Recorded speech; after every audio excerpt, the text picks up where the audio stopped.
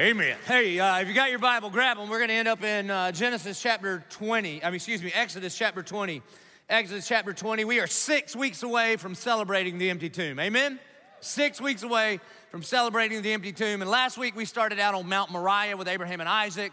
And each week we are heading towards Mount Calvary, because on Mount Calvary holds a tomb, but that tomb could not hold a body, and that's where we're headed towards. And part of the reasons that we're studying these 7 different mountains in the Bible is because our life is really a series of mountains and valleys and mountains and valleys. And no matter who you are or what's happening in your life, you're either on a mountaintop, and I hope for many of you that's your case, or you're down in a valley or somewhere in between, amen? And so today we're going to talk about really what it takes to get to heaven. You ever ask that question, what does it take to get to heaven? And in order to look at that, we're going to go to the 10 Commandments, which are found in Exodus chapter 20. A lot of Christians fight over where the 10 Commandments are. Most people think they're in like a courthouse in Alabama or something. I'm not sure about that. But in the Bible, they are in Exodus chapter 20. But I need to give you just a little bit of context, because if we just dive into the 10 Commandments, the problem is that we have a tendency to just dive into a sense of morality, and we can really miss the goodness and the grace of God in doing so. So last week we were with Abraham and Isaac, and Abraham's great-grandson named Joseph. By the time you get to the book of Genesis, Joseph is like the prince of Egypt. He's in charge of Egypt through a series of events that we'll talk about some other time. And then when you turn the page from the book of Genesis to the book of Exodus, just that one little flip of the page represents 440 years of silence from God. No recorded activity, no miracles of God. And how many of you know that God's timing and your timing ain't always the same? You see, back to Abraham, God promised Abraham a promised land, but little did the children of Israel realize that the promised land went through Egypt and 440 years of slavery. And so God often, I hope you know this, God often demonstrates his glory up on the mountaintops, but his love and his mercy down in the valley. Do you know that? That sometimes God's best work is not when times are going best in our lives, but when we feel like we are crying out to him. And so 440 years later, this was not punishment, this was preparation, because God was building a nation. And so there's this Pharaoh. The Pharaoh thinks he's the king, or he actually thinks he's God. And so he's afraid of how many Israelite babies there are. So he's like, we're going to wipe this out. So he says, we're going to take out all the little boys 2 years old and under. And so Moses is born. And Moses' mom says, nope, not doing this. Puts him in a basket, puts him in the river, and says, good luck, God be with you. And then some of Pharaoh's family members find baby Moses, and they're like, we're not killing this baby, we're gonna raise him as our own. So they put an ad in the paper, and guess who gets hired as Moses' nanny? His mama. You can't make this stuff up. And so Moses grows up in the house of Pharaoh, so that he knows his place at the table, he knows the custom. Moses knows the garage code to the garage at Pharaoh's palace, all right? And then one day, this Egyptian is whipping an Israelite, and so Moses kills the guy. Then he thinks, uh-oh, and so he buries him like kitty litter style, just covers him up with a little bit of sand. And then the next day, there's 2 Jewish people fighting, and Moses is like, what are y'all doing? And then they say to him, you're going to kill us like you killed the Egyptian? And he was like, what? Because all the secret stuff goes public, right? You can say amen or Instagram, whatever you want, but it's coming out, all right? And so he comes out. So he don't know what to do, so he runs and he hides. And then check this out. So he goes to this foreign land, and he gets a job as a shepherd. And for 40 years, he's working for his father-in-law. That's a valley of the shadow of death, is it not? He's working for his father-in-law as a shepherd. And shepherd is not a cool job. Christians think it's cool because of Baptist bookstores, but it's not cool. It's like the lowest of low jobs. And he's wandering around, and he's also, I'm sure he's thinking, God, I know you had big plans for me when I was growing up, but surely I have screwed all this up. And that's why now for 40 years I'm out here just me and the sheep. But I just need you to know that our faithlessness never nullifies the faithfulness of God. That if you've got breath in your lungs, God's got a purpose and a plan for your life. That the alarm clock and the empty tomb are empirical evidence to me that God's not done with you yet. And so Moses is out there just wandering around doing whatever he's doing. And then he sees a bush that's on fire. And apparently that wasn't that big a deal back then, but it was not being consumed. It wasn't being burned up. So he goes to check it out, and then God speaks through the bush. Moses, Moses, take off your shoes because you're on holy ground. Now, I don't know if you ever thought about this, but how long has Moses been walking around this ground? 40 years. And if I'm Moses, I'm thinking, you mean this ground is holy? I've been here for 40 years. Has it always been holy? Did it just get holy? Have I missed out on this for 40 years just walking around? You have no idea the things that me and my sheep have done on this ground. Have I messed this up? Here's what I've been praying for you. I'm praying like crazy that you would not show up today in the presence of God and miss the very presence of God. Because wherever he is, that ground is holy. And so God says, all right, Mo, here's what I'm doing with you, man. You go to Pharaoh and you say, let my people go. And so there's a series of conversations there because Mo doesn't think he has what it takes. And so God handles all of his problems. And then eventually Moses, by faith, goes. And he stands before Pharaoh. And he says, I'm here on behalf of Yahweh, the one true God. And he says, let my people go so that my people may serve me. And the Pharaoh's like, I don't think so, Scooter. This is my slave labor. This is how we're building Egypt. I don't think I'm letting them go. So then Moses comes back and says, tell you what, God says he's going to send 10 plagues. And I think on every single plague, Moses said, I'm here on behalf of the Lord. He says, let my people go, or I'm going to send locusts that my people may serve me. That word serve in Hebrew and worship mean the same thing. Let my people go, or I'm going to send frogs so that my people may serve me. Let my people go. I'm going to send gnats. I'm going to turn off the sun. I'm going to turn the water into blood that my people may worship me, that my people may worship me, that my people may worship me. You cannot stand in the way of the worship of the one true God. And then the last plague, and by the way, each one of those plagues was to take out one of the small g Egyptian gods. And then the last one was aimed at Pharaoh because he thought he was the king of kings.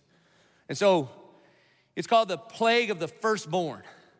And so he goes before Pharaoh and says, let my people go, or the firstborn of you and your house, me and all of our households, all the animals. There's an angel coming.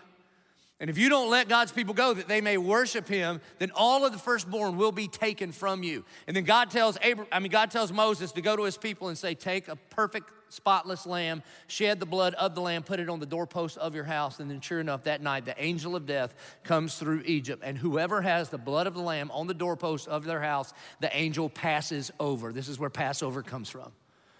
And so there's weeping, there's gnashing of teeth. And Pharaoh says, all right, get out of here. And so Moses and all the nation of Israel take off. They leave. They grab a little gold on the way. And then they head towards the Red Sea. And then Pharaoh changes his mind because he's like, whoa, what am I thinking? And so he sends his army after them to get them back. And Moses finds himself in what looks like an impossible situation. He's got the Red Sea in front of him and he's got Pharaoh's army behind him. And I'm sure he's thinking, this is impossible, but we serve the God of the impossible. And whenever you find yourself in what seems like an impossible situation, God is perfectly positioned to display that nothing is impossible with him. And so he cracks open the Red Sea. Moses and his people walk right through. Pharaoh's army comes behind them, and then God swallows them up. And then when they get just past the Red Sea, if you ever look at like the maps in the back of your Bible, okay? Remember, God told them to go to the promised land. And when they come out of the Red Sea, all they got to do, if they just hang a left, it's like right there. But Moses won't ask for directions. He goes to the right, and they're just recalculating. For an entire generation, they're just wandering around out in the desert, all right? And again, how many of you know that God does some of his best work when we're out in the desert? When we're in the dry place, that he would love these people enough to burn away all of the idolatry in their life so that they would be ready when Joshua takes over to take them into the promised land. By the time you get to Exodus chapter 19, by the way, I just did like 18 chapters of the Bible in 10 minutes, all right? And so by the time you get to Exodus chapter 19, God is going to make a covenant with his people. And he is going to give us what we know as the 10 Commandments. I want you to see it in 19 before we get to the actual 10 Commandments in 20. In Exodus 19, beginning in 3, the Bible says this, for the Lord called to him, that's Moses, out of the mountain saying, thus you shall say to the house of Jacob and tell the people of Israel, you yourselves have seen what I did to the Egyptians. What did he do? He killed them, so that's not good. And how I bore you on eagle's wings. This matters. Before Israel ever obeys one law, God has already rescued the nation of Israel out of slavery from Egypt. Don't miss this. And the reason I say it is because the moment we start talking about the 10 Commandments, the moment we start talking about the commandments of God and the law of God, we have this tendency to believe, if I obey, then I will be accepted. But that's not how it happens here. That's not the order that happens here. He says, you saw what I did to the Egyptians, how I bore you on eagle's wings and brought you to myself. That's what salvation is. That God would reach out and grab us in our own slavery to our sin, and then he brings us to himself face to face with the Almighty God. He says, now therefore, if you will indeed obey my voice and keep my covenant, you shall be my treasured possession among all peoples. For all the earth is mine, and you shall be to me a kingdom of priests and a holy nation. These are the words that you shall speak to the people of Israel. The rescue has already happened. You see, grace precedes salvation, which precedes obedience. Don't ever forget that. That identity precedes activity. And then God's gonna give this beautiful gift of the 10 Commandments. There's actually 613. And I wanted to go through all of them, but it'll be like the TPC, it'll never get over. You understand what I'm saying? So we're just gonna do the first 10. And so he's going to call Moses up onto Mount Sinai, and he's going to give him this gift of the 10 Commandments, really for a couple of reasons. The 10 Commandments, or the law of God, it's both a map and a mirror. It's a map that shows us how we, as sinful people, are to live before a holy and righteous God. That the 10 Commandments reveal the character and nature of God, but not only is it a map for us to know how we ought to live, it's also a mirror that we hold up before ourselves and go, uh-oh, there's a problem. I got a real problem trying to live up to this. Now, a lot of people wrongly use the Bible like binoculars. They're like, oh, I see what you're doing, a bunch of sinners. That is not how we are to use it. It is a map and it is a mirror. And so we also find out in chapter 19, when you get towards the bottom, that God is speaking through the thunder out loud so that the people can hear. But the people are afraid. And the reason the people are afraid is because God and Moses are about to cut a covenant. And the way you would cut a covenant in the Old Testament is this, is you would take a lamb and you would literally split it in half and lay it open. And whatever it is you agreed on, you would walk through that together. And what you were saying is, if I don't do my part, may what was done to this lamb be done to me. And so the people are like, Moses, why don't you go and you tell us what he says? Chapter 20, verse 1.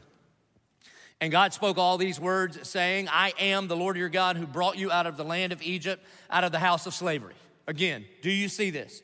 Identity before activity. How many laws have they obeyed so far? They don't even have a law to obey. It doesn't go like this. It's not like God showed up in Egypt and handed out the 10 Commandments as an exam and then said, hey, I'll be back on the midterm, and if you're pulling like a C, then maybe you graduate and I'll come back and take you out. That's not how it works at all. You see, with the grace of God, the verdict comes before the performance. The verdict comes before the performance. And then God gives us these 10 Commandments for really two reasons. One, to see how we might rightly live with him. And two, how we might rightly live with one another. Because in a matter of a month's time, it's going from a slave nation to a holy nation. It's going to go from a nation of wanderers to a kingdom of priests. It's a really big deal. And then he's going to get into the 10 Commandments. And I'm going to teach them to you. And these things were taught to me by an elementary age kid right when I got out of seminary, okay? And we're going to use our fingers, and I need everybody to play along. I know some of you note takers are going to have to put your pen down, pick it back up. And even the cool people, Jared, you too, all the cool people in here, all right? The dudes are like, I'm cool. You ain't that cool, man. Get over yourself, all right? And so we're going to play along, and you're going to be able to remember these forever this way, all right? So everybody hold up one finger, and we can't move along until everybody in the house is going, okay? You online, everybody, all right? Okay, good. There's one God. That's it. There's one God. And to which I would add a little commentary. I think God's saying there's one God, and it ain't you, all right? Here's how he says it. You shall have no other gods before me. There's one God. Martin Luther says if we get this one right, all the other ones will fall in place. You see, because a lot of people live as if like you are God and the whole universe revolves around you. And I hope and pray that today would be your Copernicus moment. Copernicus was like the first scientist that said, you know what? I have an idea. I don't think the sun revolves around us. I think we revolve around the sun. Because if you think that you're the center of the universe and everything revolves around you, it's a pretty miserable way to live. So number one, you shall have no other gods before me. Number two, do them sideways and do it like this. Like scissors, cut out the idols. Cut out the idols. Here's how he says it. You shall not make for yourself a carved image or any likeness of anything that is in heaven above, or that is in the earth beneath, or that is in the water under the earth. You shall not bow down to them or serve them, for I, the Lord your God, am a jealous God, visiting the iniquity of the fathers on the children to the third and fourth generation of those who hate me, but showing steadfast love to thousands of those who love me and keep my commandments. You see, back then, they would carve images of like animals and then bow down to the images of the animals. And you know, as progressive 21st century folk, we would be like, who would bow down to an animal? I don't know. We do it every football season, but who knows? You know, March Madness. Okay, so anywho. But most of the time, we don't bow down to somebody else's image. We bow down to the image in the mirror. Like, have you seen your Instagram? It's just to convince the whole world that you are worthy of worship. That's what it is. Or we bow down to some temporary thing. Like we fall in love with our house instead of the ministry that we can do in our house, and that's why God gave us that house. Or we fall in love with this title instead of working as unto the Lord in everything we do for his glory. He says, cut it out. Cut out the idols. Number 3, hold up fingers like this, first 3 fingers, and you see it makes like a W, okay? Watch your words. Don't use the Lord's name in vain. Here's the way he says it. You shall not take the name of the Lord your God in vain, for the Lord will not hold him guiltless who takes his name in vain. This doesn't just mean that you shouldn't use cuss words with God's name in it, which I don't think you should use cuss words with God's name in it. But anytime you treat the name of God, instead of hallowed be thy name, you flippantly use the name of God. Whether that you use the name of God at somebody else's expense for your own benefit, or you flippantly use the phrase like you're a Jesus follower and you kind of flippantly say that with your mouth but don't act like it, or you think God is some kind of eternal bellhop that exists just to go get you what you want. He says, watch your mouth. Don't use God's name in vain. Number 4, hold up 4 like this. There are typically 4 Sundays in a month. We get 2 months that have 5, but go with me here. There are typically 4 Sundays in a month. Honor the Sabbath and keep it holy. Honor the Sabbath and keep it holy. Here's the way he says it. Remember the Sabbath day to keep it holy. 6 days you shall labor and do all your work. But the 7th day is a Sabbath to the Lord your God. On it you shall not do any work. You or your son or your daughter, your male servant or your female servant, or your livestock or the sojourner who is within your gates. For in 6 days the Lord made heaven and earth, the sea and all that is in them, and he rested on the 7th day. Therefore, the Lord blessed the Sabbath day and made it holy. Remember the Sabbath and keep it holy. Keep it set apart. Why? Because that's what God did. Just let me ask you, do you Sabbath? Do you Sabbath? Have you ever worked 7 days in a row? Because when we do that, I struggle with this one. You ever notice that Christians today don't sin anymore? We just struggle. So I struggle with this one. That's called sin. When you don't Sabbath, it's just called a sin. But anyway, here's what you're saying. God, I don't trust you. I got this. 3 of the most dangerous words you can ever say. I got this. And so God gave us the Sabbath as a gift. You ever think about this? Why did God take a day off? He wasn't tired. He doesn't get tired. And why did it take him 6 days to make everything? He could have said it in one word. He's never been in a hurry, but he's always on time. You ever think about that? And then the first thing Adam and Eve ever did, they were created on the 6th day. So their first full day, what did they do? Sabbath. Why? Were they tired? They haven't done anything. They just got created. You ever been created? I don't know. Do you get tired? I don't think so. You just wake up and like, woo, there we are. There's the naked wife. Hey, girl, what's up? That's what's going on. What are we going to do on day 1? Here's what I think. Rabbis and Jewish theologians call this commandment the hinge commandment.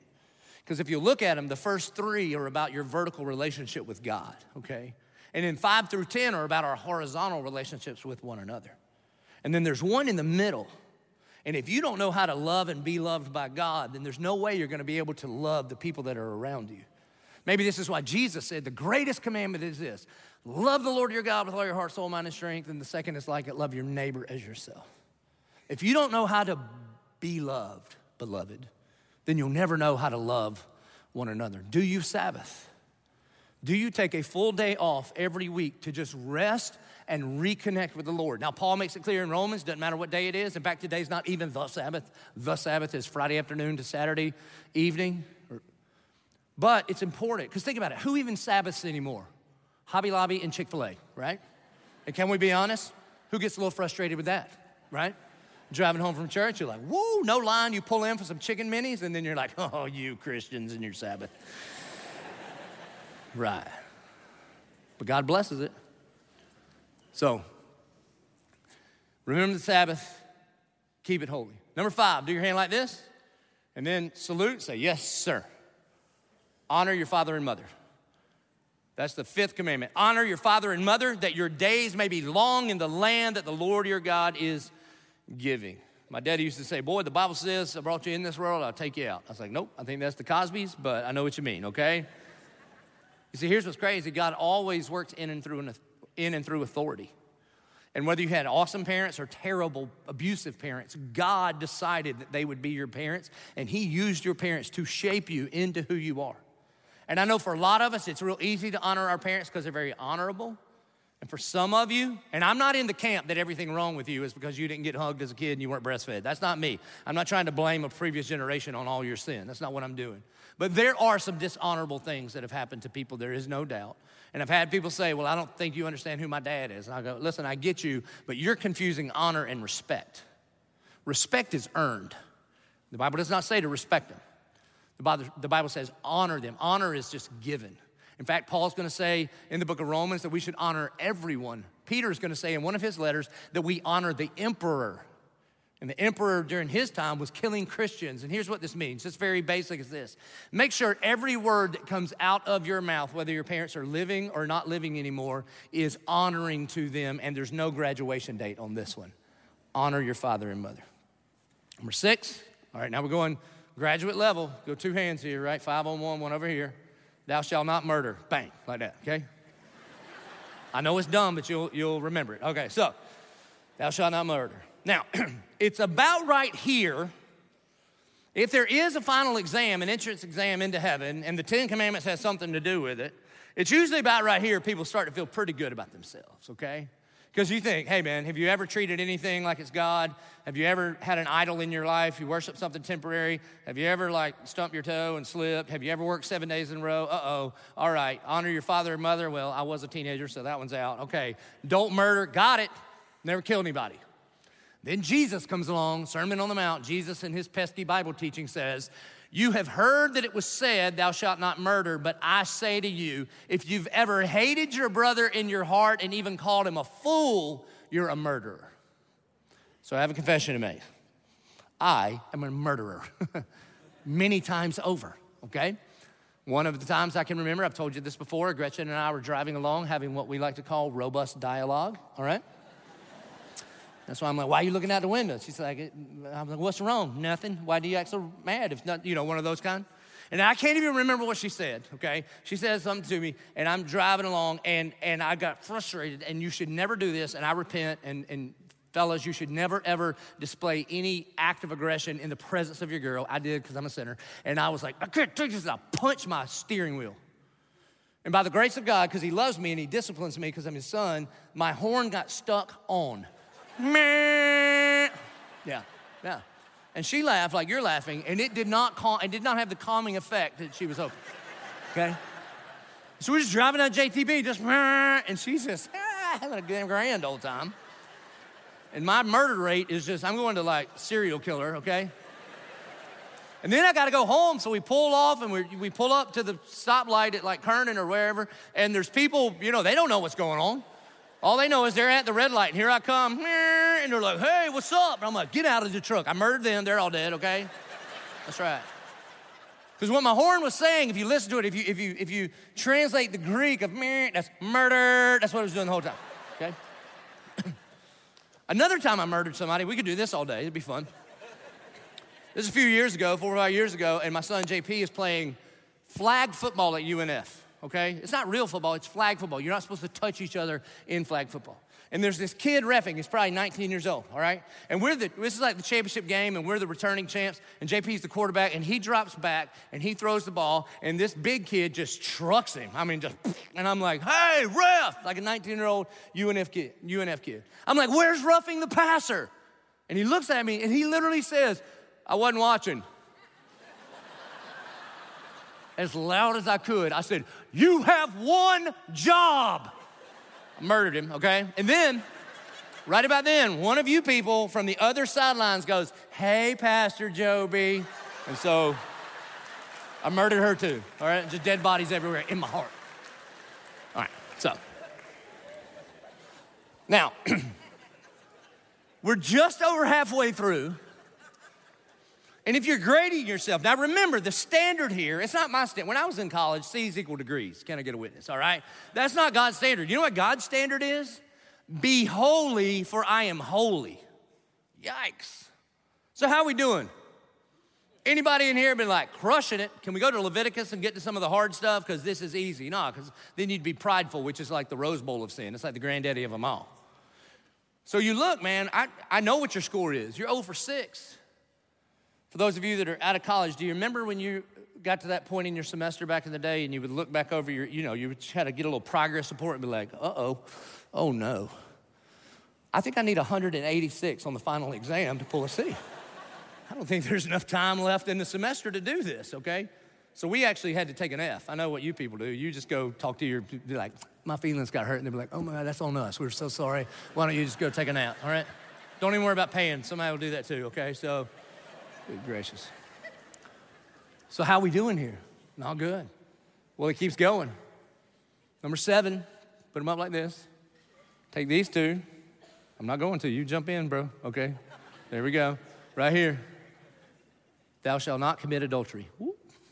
Now, if you brought your kids, explain what's happening back here. It's not good, okay? Thou shalt not commit adultery. Now, again, this is the moment where somebody's like, I've never cheated on my wife. Way to go, bro, except Jesus. And again, his pesky Bible teaching says, you've heard that it was said, thou shalt not commit adultery. But I say to you, if you've ever lusted after a woman in your heart, then you're an adulterer. In other words, those aren't just pictures, those are people. That if you've ever treated anybody like a commodity for what you could get from them, then that's adultery. Sex, according to the Bible, is for married people. And according to the Bible, regardless of what any government says anywhere, according to the Bible, marriage was God's idea. He made it up. So when he makes it up, he gets to define it. It's one man, one woman, one lifetime. That's what it is. And anything outside of that is not a struggle. It's not a feeling. And I know some of you are like, we're married in our heart. No, you're not. It's not a thing, okay? It's not a thing. You're an adulterer even in your heart. That's what's going on here, all right? Number 8. This is very important, okay? Get 3 up on this side, and then you got to hold this pinky down, because in some countries, if you steal, they'll cut your pinky off. I don't know if it's true, but we'll just say it is for the sake of this, all right? Thou shalt not steal, right? Now, stealing means to take something that's not yours. You're like, I don't steal. Okay. That time that you're using for Pinterest at work, that's not your time to be on Pinterest. That's called stealing. You're like, how does he know? I know, all right? So there we go. Now, this is important. Okay, so thou shalt not steal. That's what it says in verse 15. Now, this is very important. Now, take that pinky and make it go bing like that. Thou shalt not lie. You were like, I don't have a pinky. You got cut off because I'm stealing. Bing, I'm lying. I have a pinky. Got it? Thou shalt not lie. You shall not bear false witness against your neighbor. Now, listen. I've got some really hard news for some of you, okay? You are a liar. And I know that's offensive, all right? But you are a liar.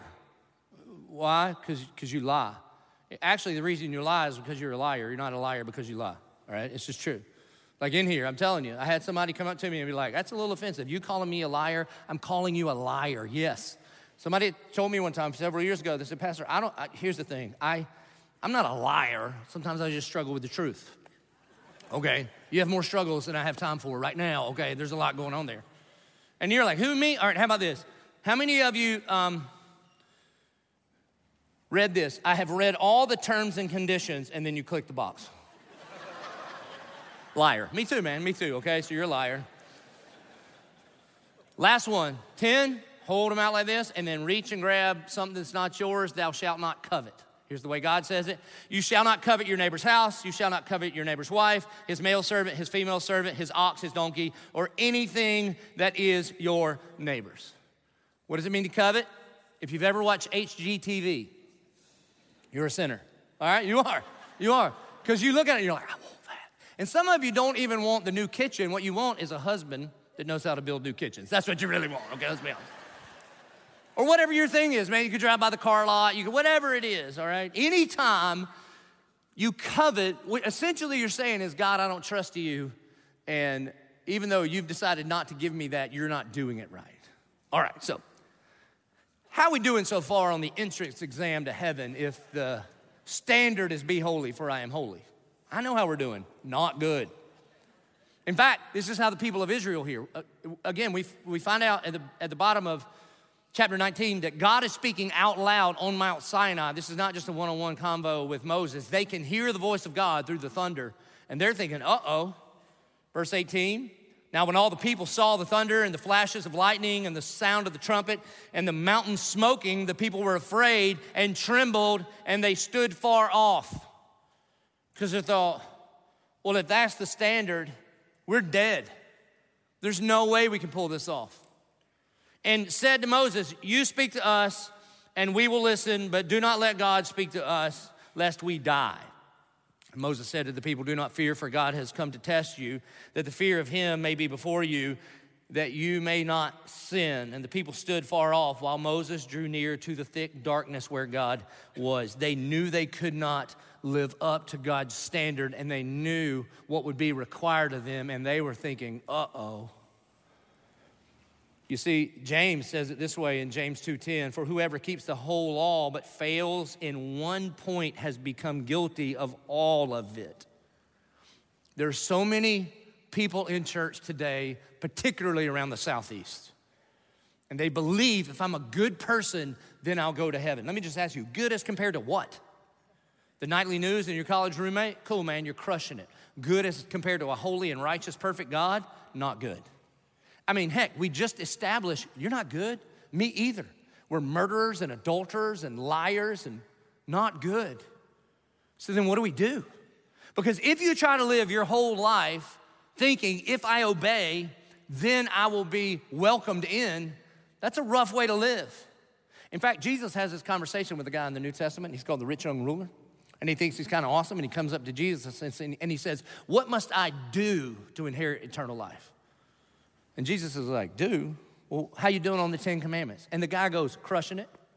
I obey all of the commandments all of my life. Apparently he didn't get to the liar one, you know what I mean? And then Jesus says, yeah, there's only one. You only got one. You're just missing one thing, one little thing. What's that? You love money more than you love me. Sell what you have, give to the poor, and follow me. And the Bible says, and he walked away sad.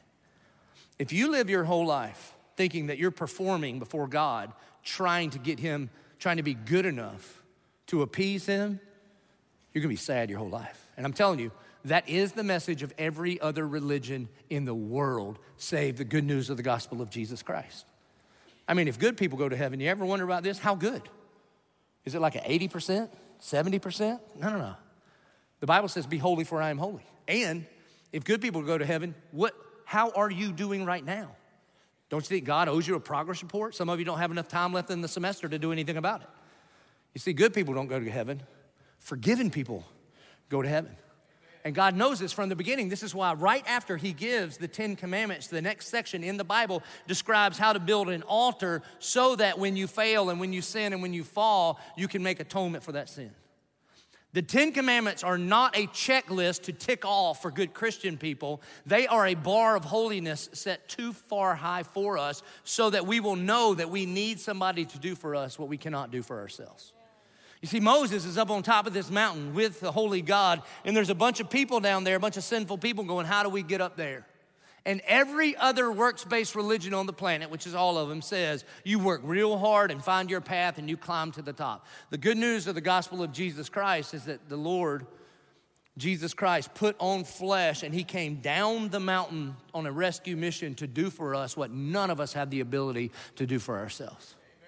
If you've got your Bible, flip over to Romans chapter 3. This is precisely what Paul is going to talk about in Romans chapter 3. We're going to start in verse 20. In this paragraph, Martin Luther, the great reformer, says that this is the most important paragraph ever written in the history of humanity. He says that Romans 3:20 to the end is the chief point and the very center of the Bible. It's the thing that makes everything else make sense. Now, verses 1 through 19 are basically what we just covered, that we are all sinners, every single one of us. And when he gets to 20, he says this, because there's a bunch of us, man. You read the 10 Commandments and you look at it as a map and a mirror and you go, well, what do we do now? I mean, if the standard is be holy for I am holy, and I think, holy moly, I'm in trouble. And so Paul says, for by works of the law, no human being will be justified in his sight. For you just trying to be good enough to appease God. If you believe that if I obey, then I will be accepted. Paul says, for by works of the law, no human being will be justified in his sight. That word justified is a legal term. And the best way to remember it is that if you put your faith in Jesus Christ, then what it means to be justified is because of what Christ has done for me. From God's point of view, it's just if I'd never sinned. Because Christ takes the full payment for my sin on the cross. But if you're just trying to be good enough, your good works, no human being will be justified in God's sight. Since through the law comes knowledge of sin, that the law is a gift to us so that we can know what sin is. That it's not just a guess, it's not just a feeling. The way that you know that you're speeding is because there is a speed limit. If there was not a speed limit, you would not know if you're speeding, if you're breaking the law. If you get on 95 and it just said, drive safe, some of you would go 123 miles an hour while putting on your makeup, doing an Instagram live story. And you'd be like, feels kind of safe. Not to us, but to you. Some of you would go 46 miles an hour in the fast lane in front of me, and that makes you feel safe, okay? Yeah, both of you are in trouble. So there's a speed limit. So when he says that this law has been given that we may, he says, since through the law comes knowledge of sin, that's all the power the law has. The power the law has in our life is to make us know what sin is. Years ago, Gretchen was out of town, and she put me in charge of the kids, which is dangerous. So I took them to one of those little trampoline, bouncy house, concussion cube places. You know what I'm talking about? I'm convinced that the little dock-in-a-box ER places sponsor those places to make all their money. I'm convinced, all right? And so Reagan, she's 12 now. She's our toughest Martin at my house. She hardly ever cries. She cries at like animal commercials, but not to like pain, okay? And she falls off of something, and she comes up to me, and she's like, Dad, it popped. I'm thinking, oh, so we get in the car, we hustle to the ER, and they take an x-ray of her elbow. And sure enough, it's broken at the growth plate. You can just see it, big crack right through it, right there. Now, what if I said, all right, Reagan, here's what we're gonna do. We're just gonna keep x-raying this thing until it's fixed. That would be dumb, right? Why? Because the x-ray has no power to change the broken arm. All it cannot do is identify that the arm is broken. So people that think, oh man, I'm bad, I know, I'll try to be better so that I will be justified before the Lord. Paul goes, no, man. The law is like an x-ray so that you will have knowledge that you have sinned, but you need somebody else to do for you what you cannot do for yourself. So he tells us what has been done on our behalf. Verse 21, but now the righteousness of God has been manifested apart from the law. By the way, that's Jesus. Not another, the righteousness of God. And in the book of Romans particularly, when you see the word righteous, don't think right activity, think right identity. Don't think do better, think a right standing before God. But now, the right standing of God has been manifested apart from the law. This is what Martin Luther would call an alien righteousness. You hear me say it? I've said it like 9 times already. This means that somebody came to do for us something that we could not do for ourselves.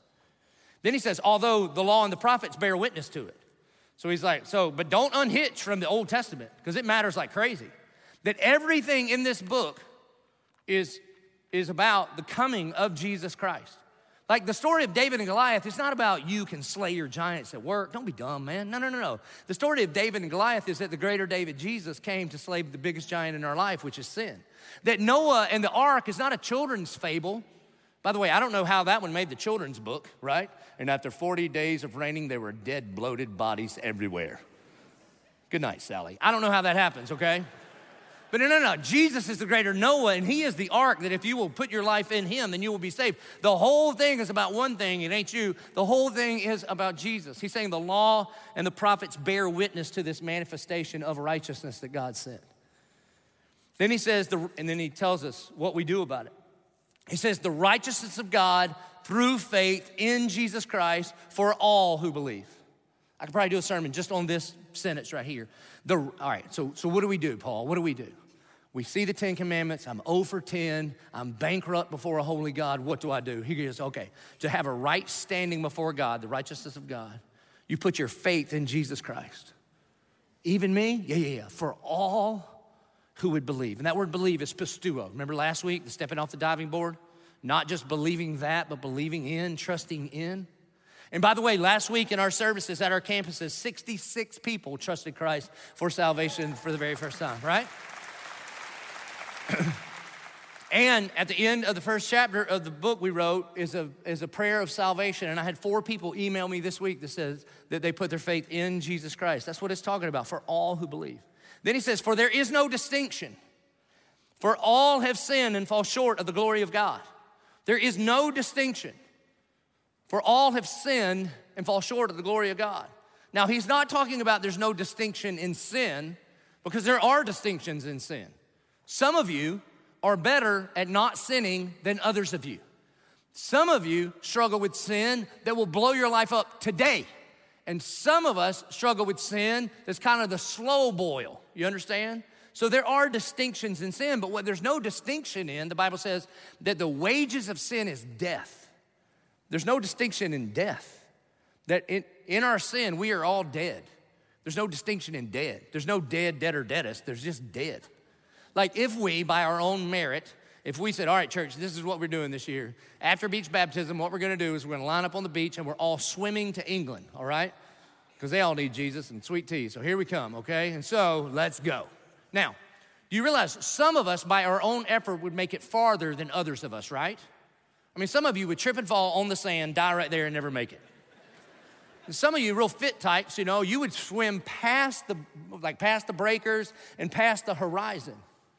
But who would make it? No one would make it. We would all be dead. Some people dead on the shore, some people dead in the breakers, some dead just past where you can't touch, and some people dead out there. But everybody is dead in their own effort. There is no distinction, for all have sinned and fall short of the glory of God. This word sin, this is an archery term.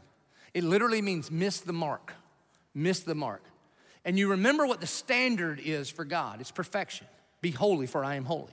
It would be like if you were in an archery contest and you draw back on the very first one and you miss. You missed the mark. Not only did you not hit the bullseye, you missed the whole target. And you're like, oh, hold on. Give me another chance. And then number 2, bullseye. Number 3, Robin Hood. Do you get to move on to the next round? No. Even if you could shoot bullseyes 1,000 times in a row, you have missed the mark, and you miss the mark of perfection, so you don't get to move on to the next round. For all have sinned and fall short of the glory of God and are justified by his grace as a gift. If you are justified by the blood of Jesus, if you have ever put your faith in Jesus Christ, it is a gift. It is a gift that you must receive.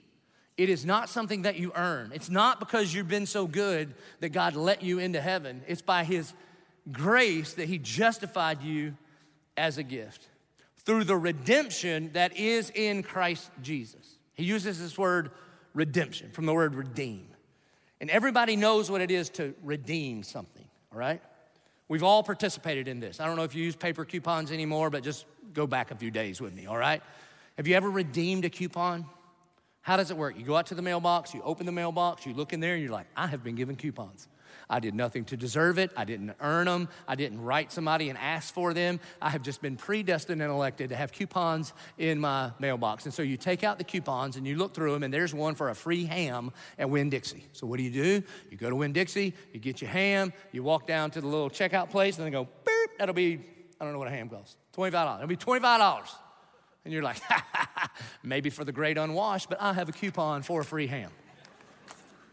And then what do we call it? What do you do with the coupon? You redeem the coupon, right? I give you the coupon, you give me the ham. What did it cost me? Nothing. What did it cost the manufacturer? Full price. Now, it cost the ham, it cost the pig, everything, all right? That's kind of the same sermon, but that's what's happening. Now, if you get saved in line at Winn-Dixie, you got to let me know, okay? One day you're going to be like, oh my gosh, that's what's happening. Whom God put forward as a propitiation by his blood to be received by faith. That God put this alien righteousness, his son Jesus, forward as a propitiation by his blood. That word propitiation, say propitiation. One more time, propitiation.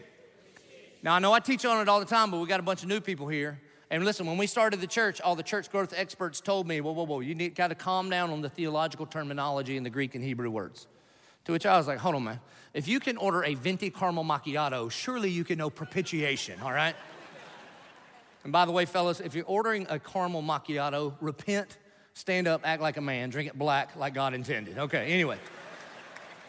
That's what's wrong with us. So, propitiation simply means this: a payment that satisfies. A payment that satisfies. Satisfies what? Satisfies the law of God, satisfies the righteousness of God, satisfies the holiness of God. And so Jesus is put forward as the propitiation for our sin. That means when Jesus endured the cross, he made the payment that satisfied the righteousness and holiness of God. A.W. Tozer says, the most important thing about you is what you think about when you think about God.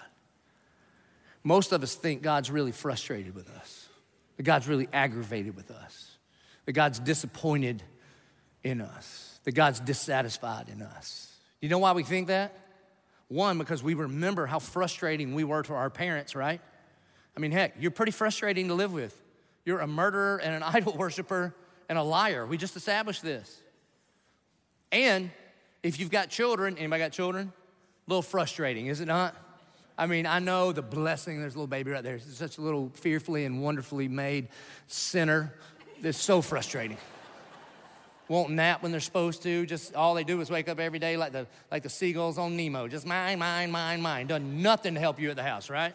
It's easy to get frustrated. In fact, I was having a conversation with one of my kids, I won't tell you which one, just the other day because I was a bit frustrated. And I looked at this little human that lives in my home and I said this. I said, listen. If you would just do what I say, your life would be so blessed. Your life would be so smooth. Your life would be, you would have it all together. And then the Lord was like, say that again. If you would just do, see what you're saying? Okay.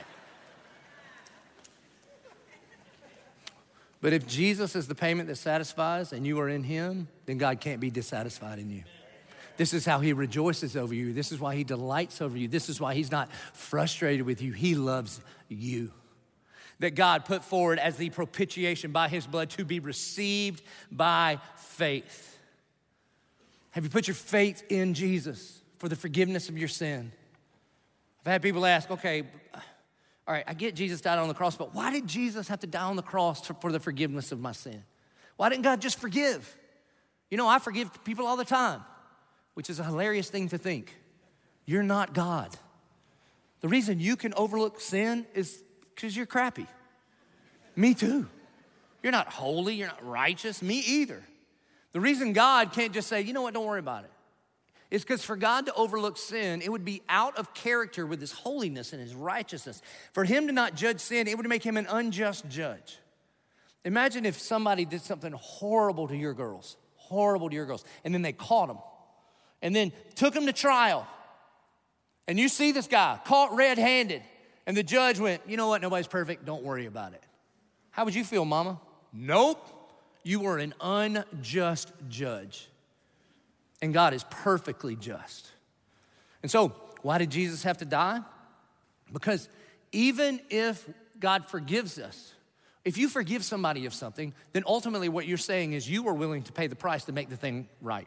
Like if you borrowed my truck and you wrecked it and you brought it back to me and you're like, I am so sorry, will you forgive me? I would say, yes, I will. Not because I want to, I have to, all right? That's what Jesus said. So I would forgive you. But my truck's still busted up. Implicit in my forgiveness towards you would be that I will pay the price to make this thing right. Even when God forgives us by us putting our faith in Jesus Christ, he paid with his son's blood to make things right between us and him. And we know this in our own justice system. You see, it's not only what we do, but who we do it against that determines the penalty. We know this, right? It's not just what you do, but who you do it against that determines the penalty. And every time we sin, we slap the face of an almighty, eternal God, and it requires an everlasting punishment. Look, we know this. I've told you before. If you get mad and you walk out of here and you kick the tire, that's not good. But if you go home and kick your roommate, that's a crime. You kick the president, federal penitentiary. You kick the Pope, I don't know, go to purgatory, all right? It's not even a real place, don't worry about it, okay? Yeah, you kick a person, it's bad. You go home today, you kick your cat, it's not even a sin. Everybody knows that, right? It's not even...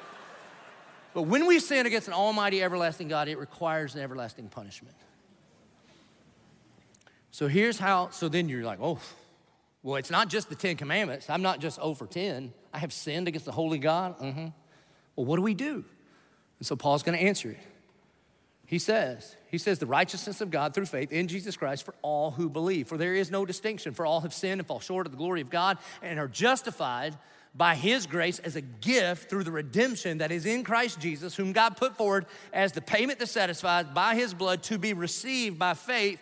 This was to show God's righteousness, because in his divine forbearance, he had passed over former sins. It was to show his righteousness at the present time, so that he might be just and the justifier of the one who has faith in Jesus Christ.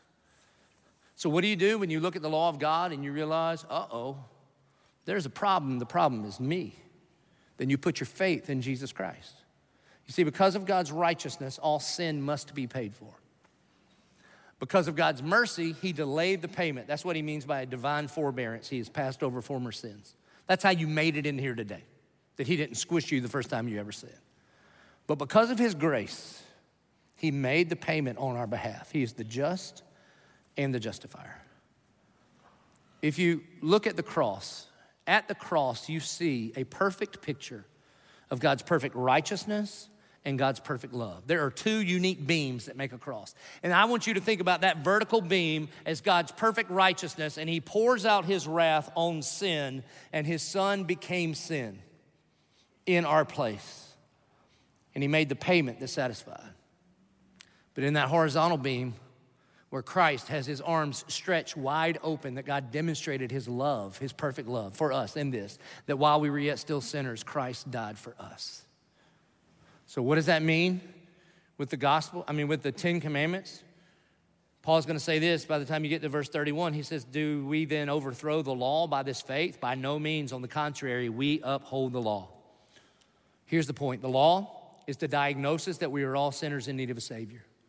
And Jesus is the cure for that diagnosis, That Jesus came and he lived the perfect life. He obeyed every law. He fulfilled every prophecy. He got 100 out of 100 on the test. And then he went to the cross in our place for anybody that would believe. That when he pushed up on his nail-pierced feet and he said, it is finished. A part of what was finished was the fulfillment of the law. Literally, the word is tetelestai. It means paid in full. And that he paid for us. He took our place. A few years ago, there was this college exam academic scandal. Do you remember this? 50 people got indicted in it this past week on the 12th. It happened in California. That's where all the bad stuff happens, right? And there was a bunch of famous people, like actors and actresses, and a bunch of super rich people. And what they did is they wanted to make sure that their kids could get into the right college, like Ivy League schools and some of the elite colleges. So they paid somebody to take the college entrance exam in their place. They paid up to $500,000. That's how dumb their kids are, right? Here's $500,000. My kid can't make it in. Will you take the exam in their place? And again, they're indicted. They should get in trouble, all the things, all right? Now, you want to hear a real scandal of grace? You want to hear about how scandalous the good news of the gospel of Jesus Christ is? We've all been given this exam, not just the 10 commandments, but God's holy law. And we've failed, every single one of us. And then God gives us this invitation. At great expense to myself, I'm going to send my son to take the exam in your place. Hey, and if you want to stick with your own good works, good luck, but you're going to fail. But if you want to admit it, I'm a sinner in need of a Savior. I need someone to do for me what I cannot do for myself. I don't need a second chance. You've heard that before? We serve the God of second chances. I know what you mean. It's just totally theologically inaccurate. You don't need a second chance. Guess what you would do with a second chance? 2 F's, not good. If I gave my precious little daughter, Reagan Capri, who's 12 years old in the 6th grade, a college calculus exam, how do you think she would do? Not good. 2 reasons. She's 12 and she's a Martin, okay? She's gonna be struggling. And if she failed, and I said, don't worry about it, baby, you get a second chance. You just fail again. You don't need a second chance. You don't need to turn over a new leaf. We need a new life. We need someone to do for us what we can't do for ourselves. And when it comes to the heavenly entrance exam, Jesus takes the test, lives a perfect life, dies in our place, and for whoever would believe, put their faith in him, you and I would be made righteous before God. We would have a right standing before him. And I want to give you that opportunity right now to put your faith in Jesus. And I know some of you are thinking, well, didn't we do this last week? Some of you are hard-headed though. You got right up to the edge last week and you're like, I don't know, but you know. You know. It's not because of anything that I have said, but somehow God is making it clear in your head and in your heart that right now is the day that you are ready to admit it. I'm a sinner in need of a Savior. That you believe that somehow when Christ died on the cross, that counted for you. And today, you're going to confess him as Lord and Savior. Would you bow your heads? Would you close your eyes? And if you would say, that's me, and right now, for the very first time, I am ready to confess Jesus Christ as my Lord and Savior. I know that I'm a sinner, and I believe that when he died on the cross, that counted for me. If that's you, right where you are, would you lift your hand high in the air? Would you say, Father, here I am, save me. Praise God. Lift it high and say, Father, here I am, save me. Praise God. Praise God. Our good and gracious Heavenly Father, God, I thank you and I praise you that even right now there is salvation in your house. Lord, I thank you that Jesus Christ came on a rescue mission for us, that you're not waiting at the top of the mountain in fire and thunder and clouds saying good luck making it up here, but you dressed yourself as a servant. You came on a rescue mission for us. You died in our place for anyone who would believe, and I thank you and I praise you for the men and women that are believing in this moment right now. And God, for those of us that have been walking with you for a minute, would you just remind us that you are not disappointed in us, that you are not dissatisfied in us, that you have adopted us, that you sing over us, you dance over us, you're a good dad, and you love your kids. And Lord, we thank you that we can love you because you first loved us. We pray this in Jesus' name, and all God's people said, amen. Would you please stand as we respond? We're going to have a lot to respond to, okay? I saw a lot of people saying, here I am, save me. So we need to sing like saved folks. We need to lift our voices to the only one who is worthy of our worship, and we respond by singing, and we respond by bringing our tithes and our offerings, our first and our best, to say, I don't worship these carved images of this world, but I use these things to worship you. And we respond by praying because he's a good dad, and he invites his kids to cast all our cares upon him because he cares for us. So let's pray. Let's sing, let's bring, let's respond.